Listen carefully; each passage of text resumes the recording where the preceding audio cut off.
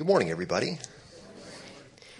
This morning's reading comes from the book of Genesis, chapter 1, verses 26 through 31. Then God said, "Let us make man in our image, after our likeness, and let them have dominion over the fish of the sea, and over the birds of the heavens, and over the livestock, and over all the earth, and over every creeping thing that creeps on the earth." So God created man in his own image. In the image of God he created him.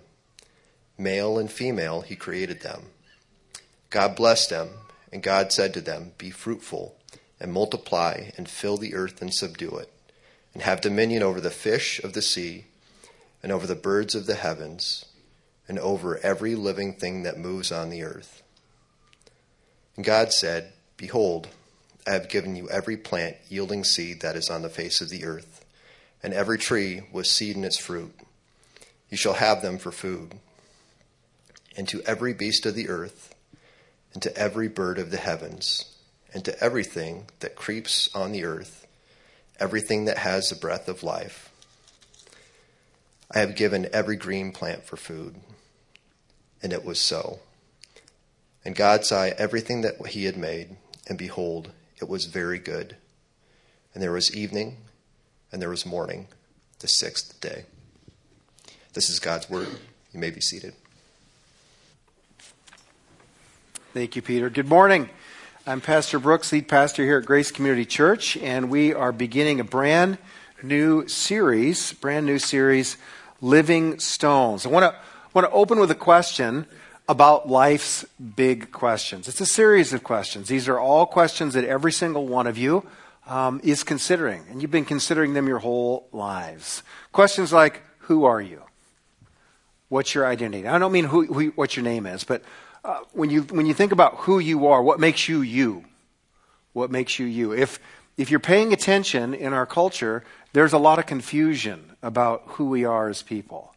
Who are you? What makes you unique? What makes you you? Then there's the question of what's your purpose? What's your purpose? What's your significance? Where do you derive your worth? Why are you? So there's the who are you, but there's the why are you? What are you for? What are you for? Then there's a question of where are you headed? Where are you headed in life? All of you make goals. All of you make plans. What are your plans? Where are you headed? All of those questions are linked to who you are, what your purpose is. They're all connected. They're all connected. And then the last question is, how do you plan to get there? Everybody has a plan. Everybody's building something. Everybody's building a life. How do you plan to get there? Now, when you're looking at these types of questions, where do you start to find the answer? I'll tell you where the culture starts. They start inward. They turn inward and they contemplate, who am I? What is my purpose?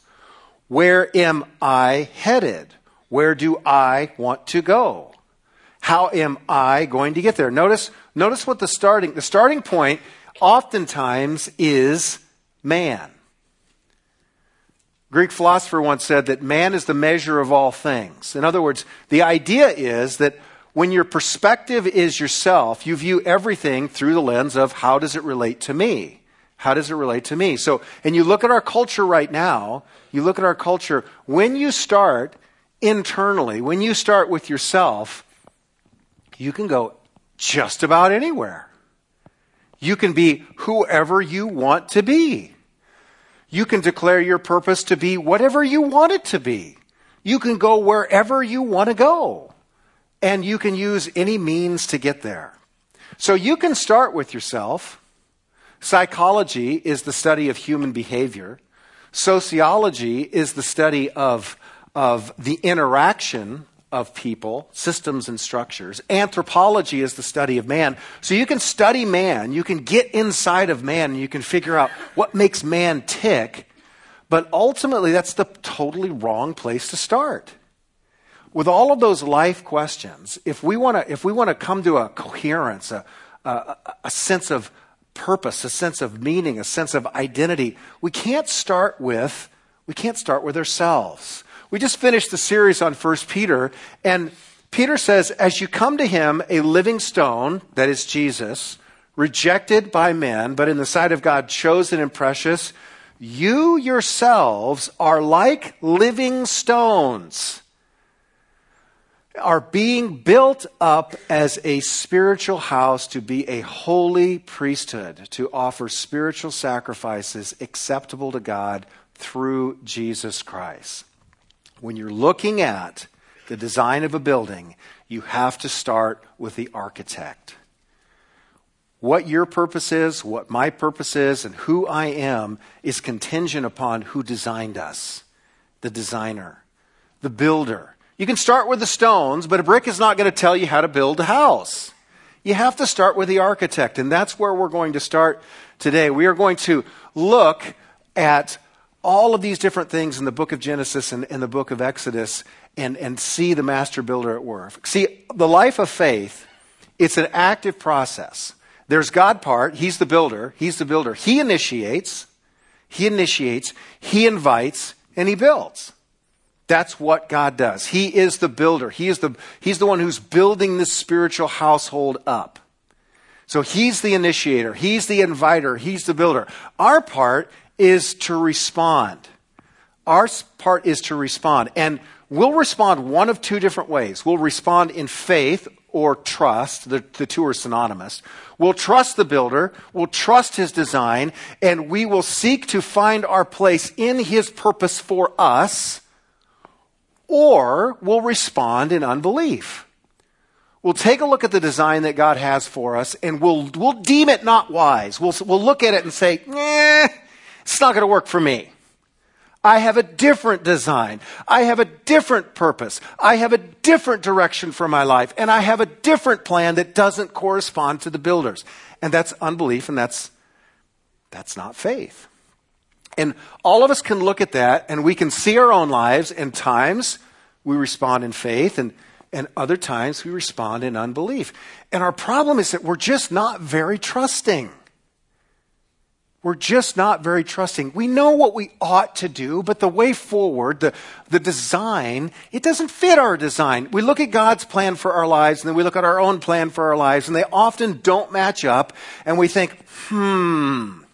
which is the wise course? And we choose our own way.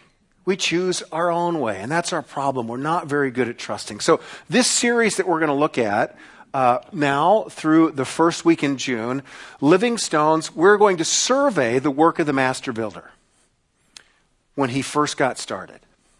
We're going to survey the work of the master builder. We're going to go through Genesis, through Exodus, so that we may learn how to trust. Quick disclaimer.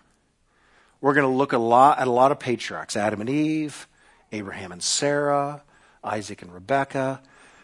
They are not the models. You are going to be stunned and amazed at how dysfunctional and screwed up all of these living stones are. The hero in this series is the master builder. That's intentional. That's intentional. Do not read this as, we just need to be more like old Abe. Or we just need to be more like Noah. Or maybe we just need to be more like Isaac or Jacob. Please not Jacob. He's the worst. Okay, so as we're looking at this, what we're going to see is we're going to see a pattern develop of God building into individuals who are every bit as flawed, if not more so than each one of us. And we are going to see him construct a spiritual household out of clay, out of the raw material of humanity, which is something which is to manifest and to magnify his glory and his beauty. In all of our fallenness, he's the master builder. So this series is meant to convey a sense of trust in him. And yes, we're going to look at the individual stones that he's chipping on, that he's fashioning, that he's working, and make applications as we go. Now this morning, originally I had planned that we were going to look at Adam, and I thought, nope, you can't start with the first stone. You got to start with the builder. So we're going to look at the master builder. Genesis chapter 1. We're going to take a look, first of all, at the designer, then the design, and then there is a decision. There is a decision that each one of us each one of you will have to make. So open your Bibles. Please turn to Genesis chapter 1. Genesis chapter 1. And we will get started. Please join me in prayer. Father, we thank you for your grace. Thank you for your mercy, Lord. We come to you in humble adoration and humble dependence. We submit ourselves to you as living stones. Lord, you are the master builder. We have plans for our lives, and we think they're wise. Father, would you hold up our plans and show us your plans that we might submit ourselves to you? Would you help me to preach and teach this morning in a way that you are exalted, that we understand what your purpose is for us, and that we see who Christ is and ultimately how, Father, he is the blueprint and also the master builder, one and the same. Father, we thank you for your grace. Thank you for your mercy. Pray that you would receive all the glory in Jesus' name. Amen. Okay, so here we go.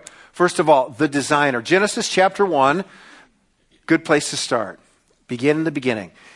In the beginning. In the beginning, God created the heavens and the earth.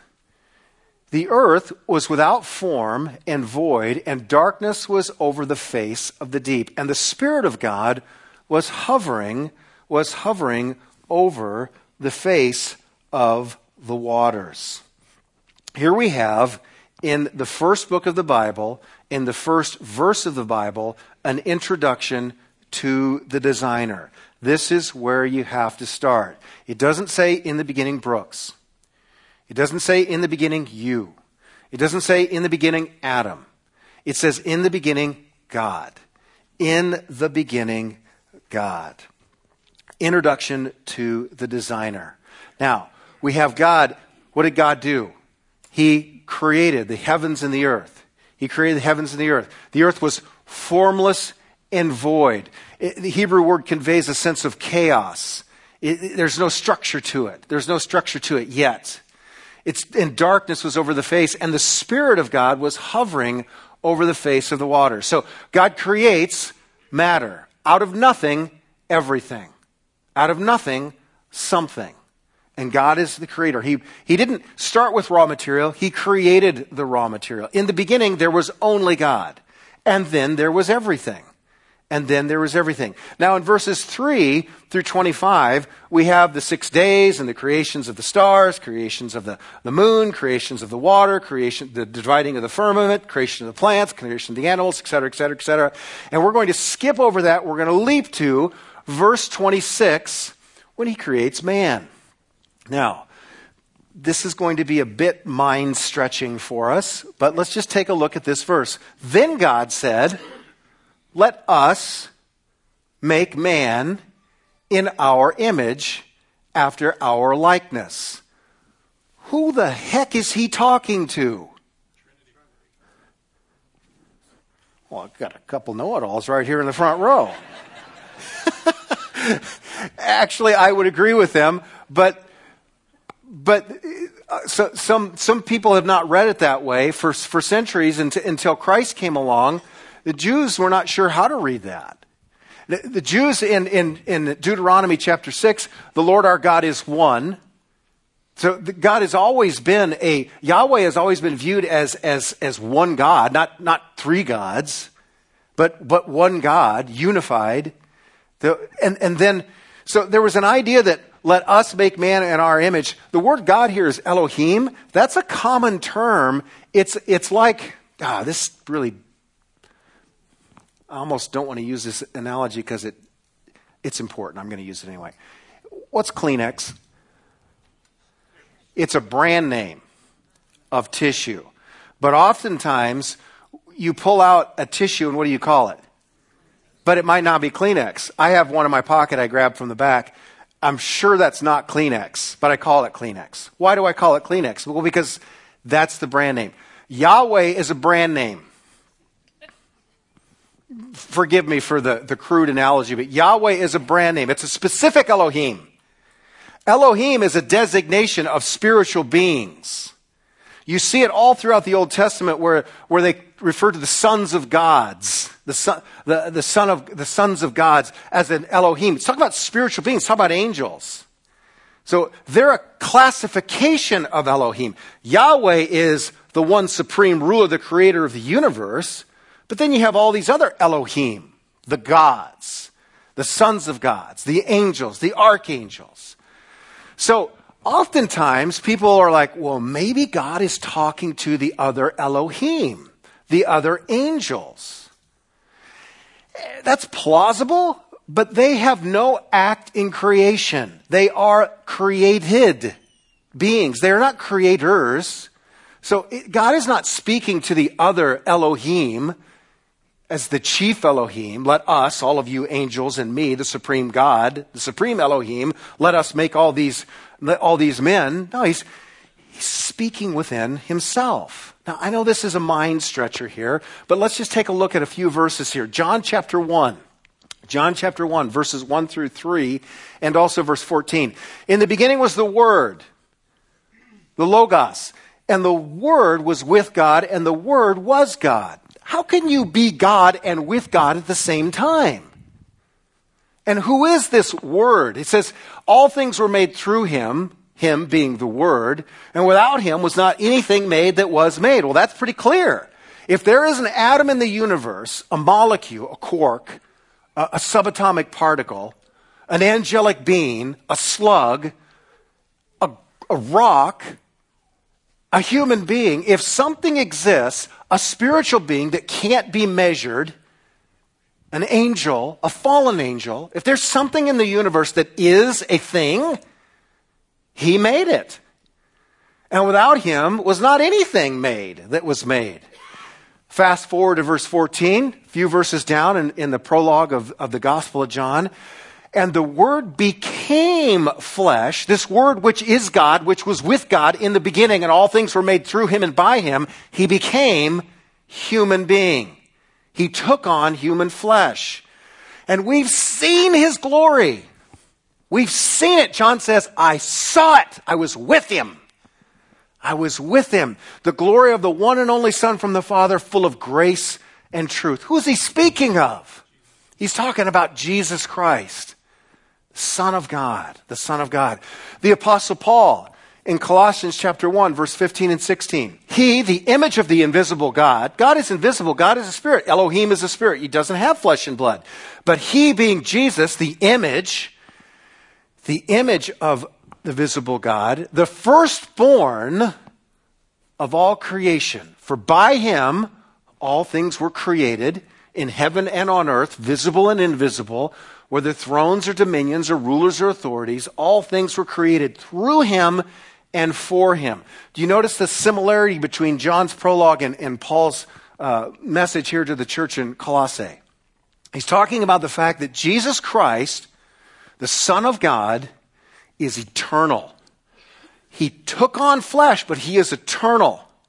All things were made by him and for him and through him. So we have the Father, we have the Son, and in Genesis chapter 1, verse 2, it says here that we have the Spirit of God hovering over the face of the waters. We have a triune God on display here. We see that God is not simple. Now, how many of you readily understand and you can explain the Trinity to anyone who asks you? Not many. Some of you might be able to, but it's a difficult concept. And sometimes we shy away from a difficult concept because it's too complicated and it's not helpful. Well, it is helpful and it's crucial. It's absolutely crucial. I want to give you a reference, a recommendation. I just started reading this book 3 or 4 days ago, and I wasn't reading it for sermon prep. But after I started reading it, it's like, dang it, I wish I would have read this about 3 weeks ago, because there's so much that carries over here in the sermon that I'm preaching right now. The book is called Delighting in the Trinity. It's very short. It's a shorter book, Delighting in the Trinity by Michael Reeves. Delighting in the Trinity by Michael Reeves. If I move on here and you've forgotten and you can't remember the name of the book, just email me and I will send you a link on Amazon. Great little book. Very, very readable. Very readable. So, created us, or rather, let us make man in our image. Now, I want to jump ahead here to the end of the book of John. This is right before Jesus is arrested. and he is in the garden and he's praying his high priestly prayer. Very powerful. Longest prayer recorded in the Bible. Let's take a look at what Jesus says. He says, Father, I desire that they also, that is his disciples, whom you have given me, may they be with me where I am to see my glory. Catch this. This is a mind blower. That you have given me because you loved me before the foundation of the world. All right, before we look at one single solitary living stone, before we take a look at Adam, before we take a look at Eve, before we take a look at you in your own humanity and the image of God in which you were created, let's take a look at who God is. God is a community. God is the Father, God is the Son, God is the Holy Spirit, and the Father was loving the Son eternally in eternity past. God has always been a loving being, and that is his nature. That is why 1 John says God is love. It doesn't say God started loving. Do you realize that God was loving in eternity past? The Father was always loving the Son. The Son was always loving the Spirit. The Spirit was always loving the Son, and the Spirit was always loving the Father. And there's this love fest going on from eternity past. It didn't begin with creation. God did not create man because he needed someone to love. He already was loving. God created humanity because he wanted to magnify his love. He wanted to create beings in his image because he is eternally giving. God is always giving himself. The Father is giving himself to the Son. The Son is giving himself to the Spirit. And there's this constant giving. There's this constant generosity. There's this constant loving. And that's in the beginning, before there were heavens and earth, before there were people, before there were angelic beings. God is love. And love requires a community. You cannot love without another human being. There's no one to love. There has to be something to love. There has to be something to give yourself for. There has to be someone to give yourself to. And in eternity past, God has always been self-giving, self-loving, and loving within the Trinity. I know this is difficult to get your head around, and there's some people that I can't understand it, so it can't be true. Really? How many of you are down on quantum physics? You just got it wrapped up. That the subatomic particles are simultaneously in a wave function or they're particles. And the nature of light is a wave, but it has properties of a particle. Well, which is it? Yes, it's both. Does anybody here, can anyone truly wrap their head around that? And yet nobody has a problem turning on a light and reading. You just take it for granted. It doesn't bother you that you don't understand how light works. Don't reject something because it's mysterious, because it's outside of your ability to wrap your head around. That's the nature of God. He's Trinitarian. Father, Son, and Holy Spirit. They're not three different gods. They're one God. Three aspects. C.S. Lewis describes it this way. If you can't get your head around it, I want you to just think about this. We all live in a three-dimensional world, right? There's height, there's width, there's depth. So when you take a look at a cube, what is a cube? A cube is a six-sided figure. 6 squares, but it's 6 sides, right? It's three-dimensional. Cube, that's what a cube is. Now I want you to imagine, we all live in a three-dimensional world, but what if you lived in a two-dimensional world? Where you had width and you had breadth, but you don't have height. And this cube, you experience the cube. The cube becomes flesh and dwells among you in a two-dimensional world. So you hang out with the cube. You learn about the cube. The cube is self-revelatory. It tells you all about itself. And now you have to go and you have to describe this cube, this word being made flesh, to your other two-dimensional friends. How do you describe the cube? I met the Word become flesh. Tell me about this Word become flesh. Well, he's a square. 4 equal sides. But there's 6 of them. But it's not 6 different. It's 6, but it's 1. So it's not 6 different squares, it's one square, but do you see the problem? Do you see the impossibility of describing a 6-sided individual object to someone in a 2-dimensional world? You can't do it. You can't do it. That's what we're attempting to understand right now. We're trying to look at Father, Son, and Holy Spirit, and we're in a 3-dimensional world. Mathematicians, I don't know the final number. There might be a few math engineer geeks here that would know this answer. That there are, I think, upwards of 20 different dimensions. We can, height, width, breadth, length, we can deal with that. 20 different dimensions. No wonder we can't figure this out.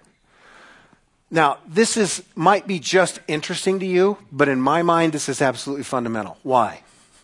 Because if God is simply just God, and there's no Father, Son, and Holy Spirit, then he has to make you to have something to love. That means that God wasn't loving in eternity past, but he became loving when he made something. And that means that he's dependent upon his creation to be God. And if God's dependent upon anything to be himself, he can't be God. The creation epic in Babylon, the god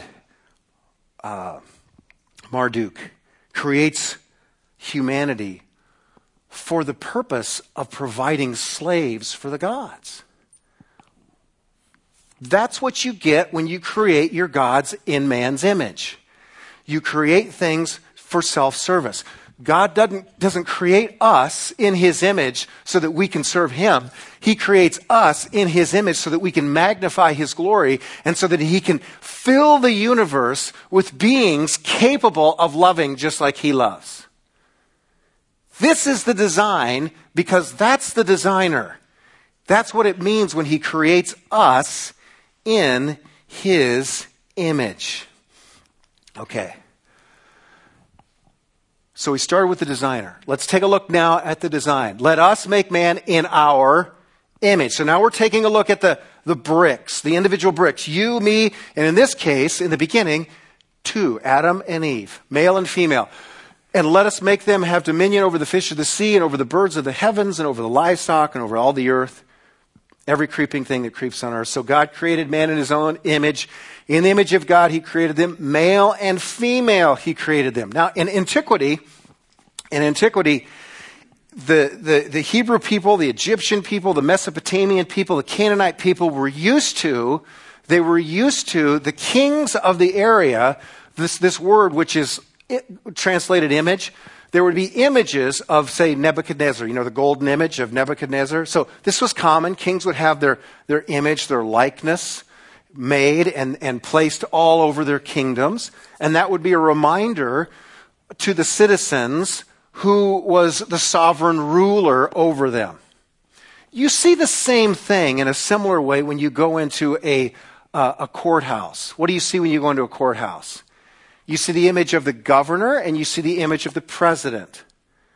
It's the similar concept. It's just a reminder who's in charge. Who's in charge? So that's what the word likeness means, or image means, the image and likeness. So they were used to this. Now, in ancient days, say, especially you're familiar, maybe you're not familiar, but in Egypt, they believed that the pharaohs were descendants of the gods. So they were created in God's image. They were descendants of the gods. So they were the image bearer of the gods. And it was very similar in different cultures. The kings were always the image bearer. They represented God to man. The Hebrew culture gets turned on its ear, turned on its head, flipped upside down, because here's what God is saying. Oh, no, it's not just the kings. It's every single one of you. You are my image, stamped with my nature to be my representative, male and female. This is revolutionary. In a male-dominated culture, a patriarchal society, the author of Genesis is saying that women too are created in the image of God. Each individual in this auditorium, each individual in Iowa City, regardless of what they believe, they are human beings stamped, created in the image of God to reflect and bear his image. That's who we are. That's the nature of who we are. That's why every single individual has worth and dignity. You remember back when I was on my back and I was hurt and I was not preaching? I tried to convince the elders that I could do a Zoom sermon. Why would anyone be so stupid?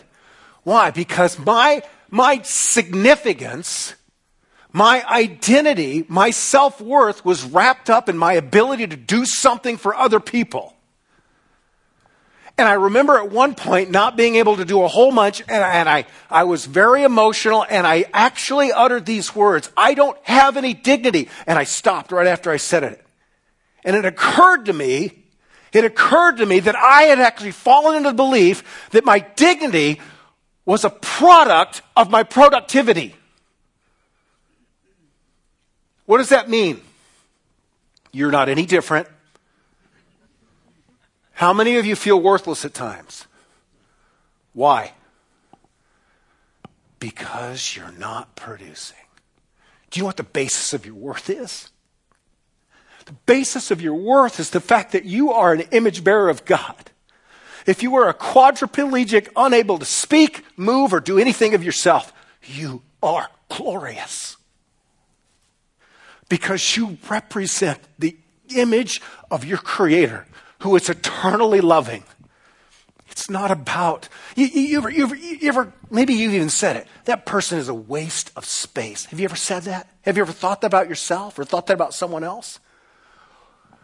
That's because we look at other people and we measure their worth by their productivity. That's not how we measure worth, or it shouldn't be how we measure worth. You have significance and you have worth because you are created in the image of God. You may feel worthless, but that's not true. You're not worthless. You have value because you reflect your Maker. You may not reflect him well, but you still are created in his image. That's the design. That's the design. We're designed to reflect his image.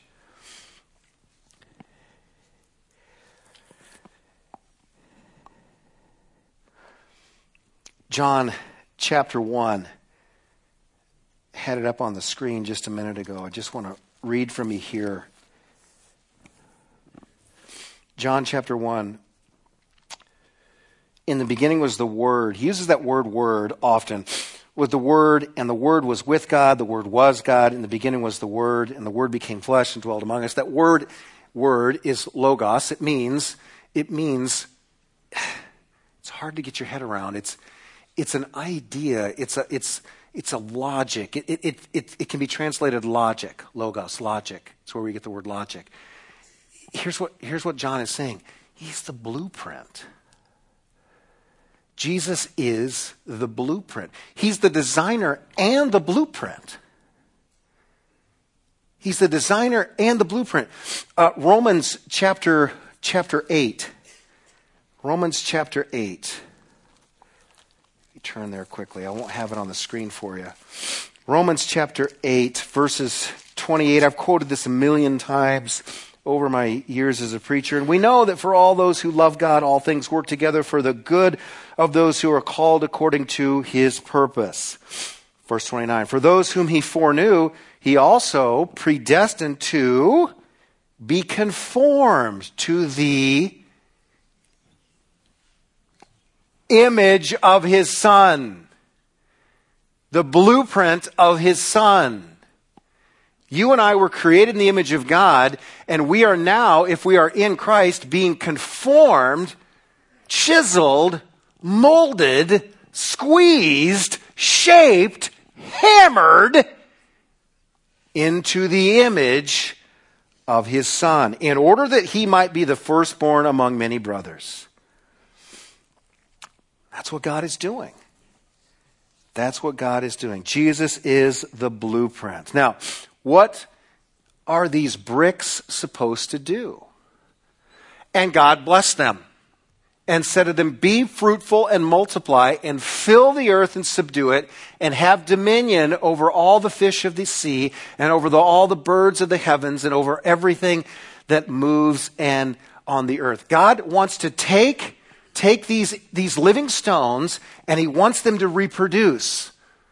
He wants his majesty and his glory and his image to fill the universe so that like millions and billions of little mirrors, when the light is shining on them, they just reflect the light everywhere. This is a terrible analogy, but a big disco ball. I feel awful for having said that, but you get the idea. There's all these little mirrors, and all they do is reflect light, but what it does is it spreads that light out everywhere. It spreads the light out everywhere, and that's what humanity is supposed to do. So be fruitful, multiply. He blessed them. To bless someone means that you have their good and you have their intent at heart. Be fruitful and multiply and fill the earth. Now here's where it gets dicey, or I'm going to guess that it's getting dicey. Let's just read it. Subdue it. Have dominion. How many of you are suddenly uncomfortable with that language? Subdue. What does subdue mean? It means conquer. If I subdued you, how many of you, that sounds less than gentle. It means to seize, to take hold of, and to conquer. And to have dominion means to rule. Means to rule. Now, we're uncomfortable with that language for a good reason. How many of you have noticed that the history of man is filled with subduing and dominion? Any of you notice this? How many of you notice that the subduing and dominion of human beings over other human beings and over creation doesn't seem to reflect a God of love? Anybody notice this, or is it just me? Stacy and I last week were up in the north woods of Minnesota. Some of you are thinking, why? Because it's not cold enough here. That's why. So we were in the north woods of Minnesota. We were talking to a guide, a fishing guide, a hunting guide up there. And he was explaining how back in the day, 150, 200 years ago, this whole area was filled with old growth pine. Trees that were absolutely huge. And now it's filled with pine, but not old growth pine. But loggers came in the late 1800s and the early 1900s, and they just cut down everything. Everything. And caribou used to be plentiful in northern Minnesota, but caribou require old growth pines to live in. So they cut down all their habitat, and there's no caribou there.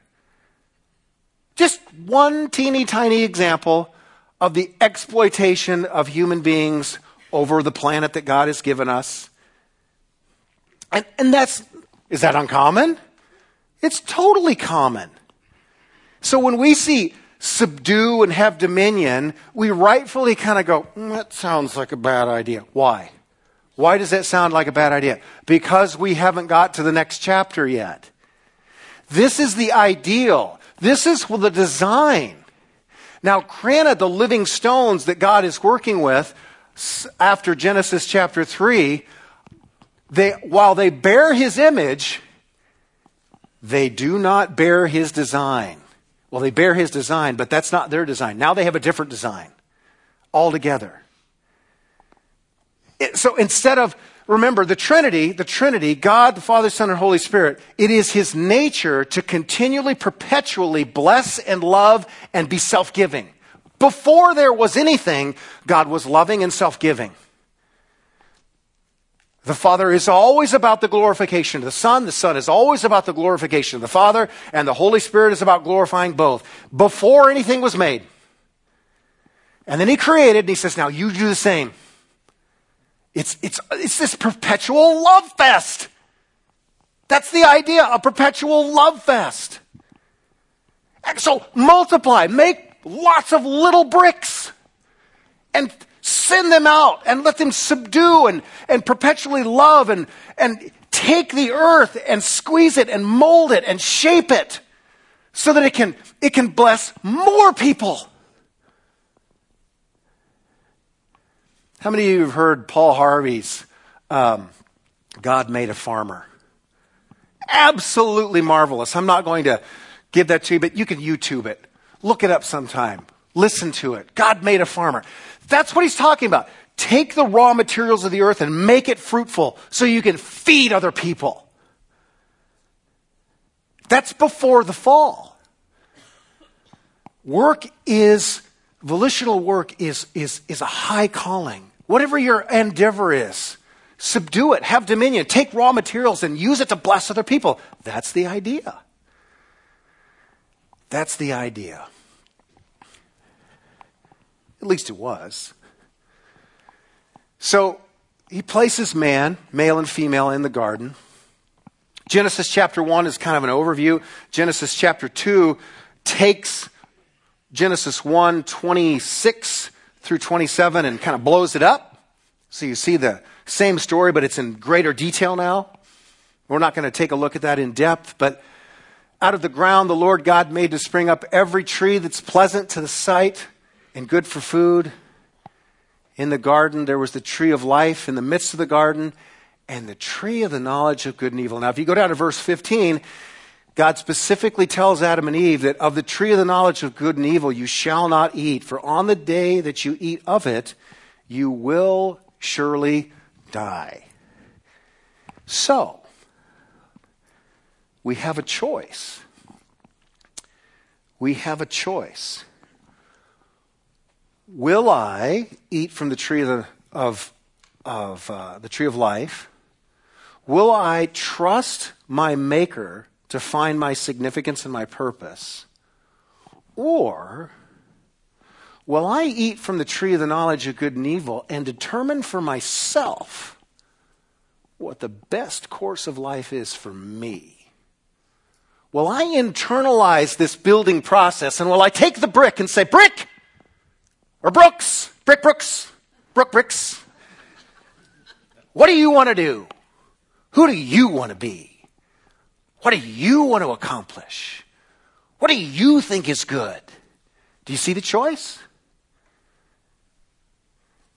For God to create individuals who are made in his image, he must give them the ability to choose to love.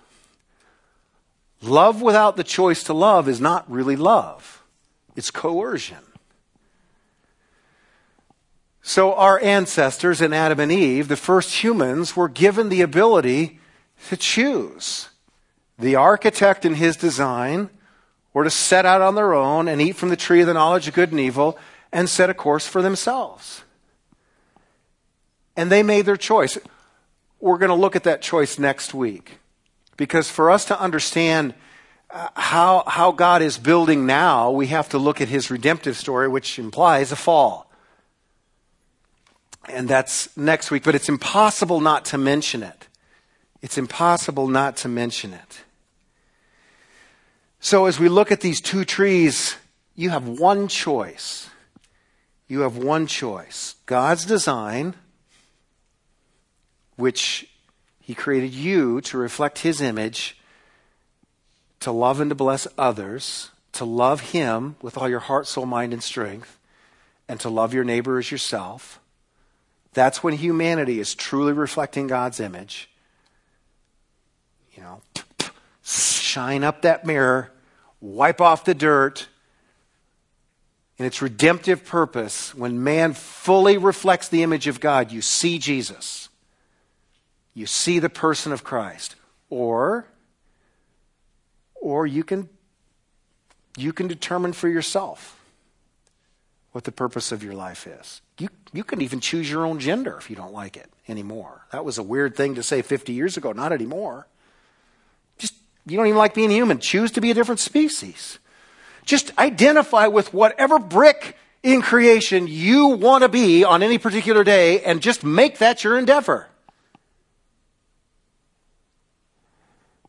And if you do, it will not lead to your joy and God's glory. It never does. So as we go through this series, we're going to see a parade of people like us who are constantly being invited to trust. And they're constantly failing to trust. They're constantly making the dumbest decisions that human beings can possibly make. Some of you think, none of them have anything on me. That's because you haven't read Genesis. There's no way you've read Genesis if you think that those people don't have anything on your stupid decisions. But what we are going to see is that God, in his love, loves his creation so much that he is willing to relentlessly pursue those living stones with his love. Even as they buck and they kick and they don't trust and they fight him all the way. Because he never stops being a God of love. He's perpetually loving. He's perpetually pursuing. He's perpetually inviting. So how will you respond to the invitation?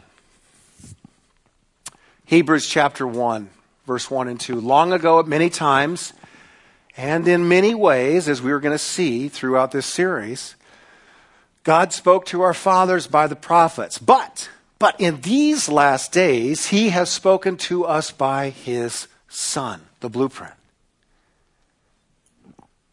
whom he appointed the heir of all things, through whom he also created the world. There it is again. Jesus is not just the blueprint, he is the designer. He's the builder. But the author of Hebrews mentions something here as we prepare to celebrate communion.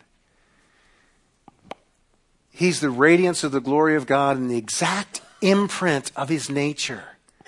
And he upholds the universe by the word of his power. And this very last sentence in verse 3 is where we're going to close on. And after making purification for sin, he sat down at the right hand of the Majesty on high. So as the ushers come forward, we're going to celebrate communion. So here at Grace Community Church, we practice what is called open communion. You don't have to be a member of Grace. Communion, the celebration of the Lord's Supper, taking the bread, taking the juice,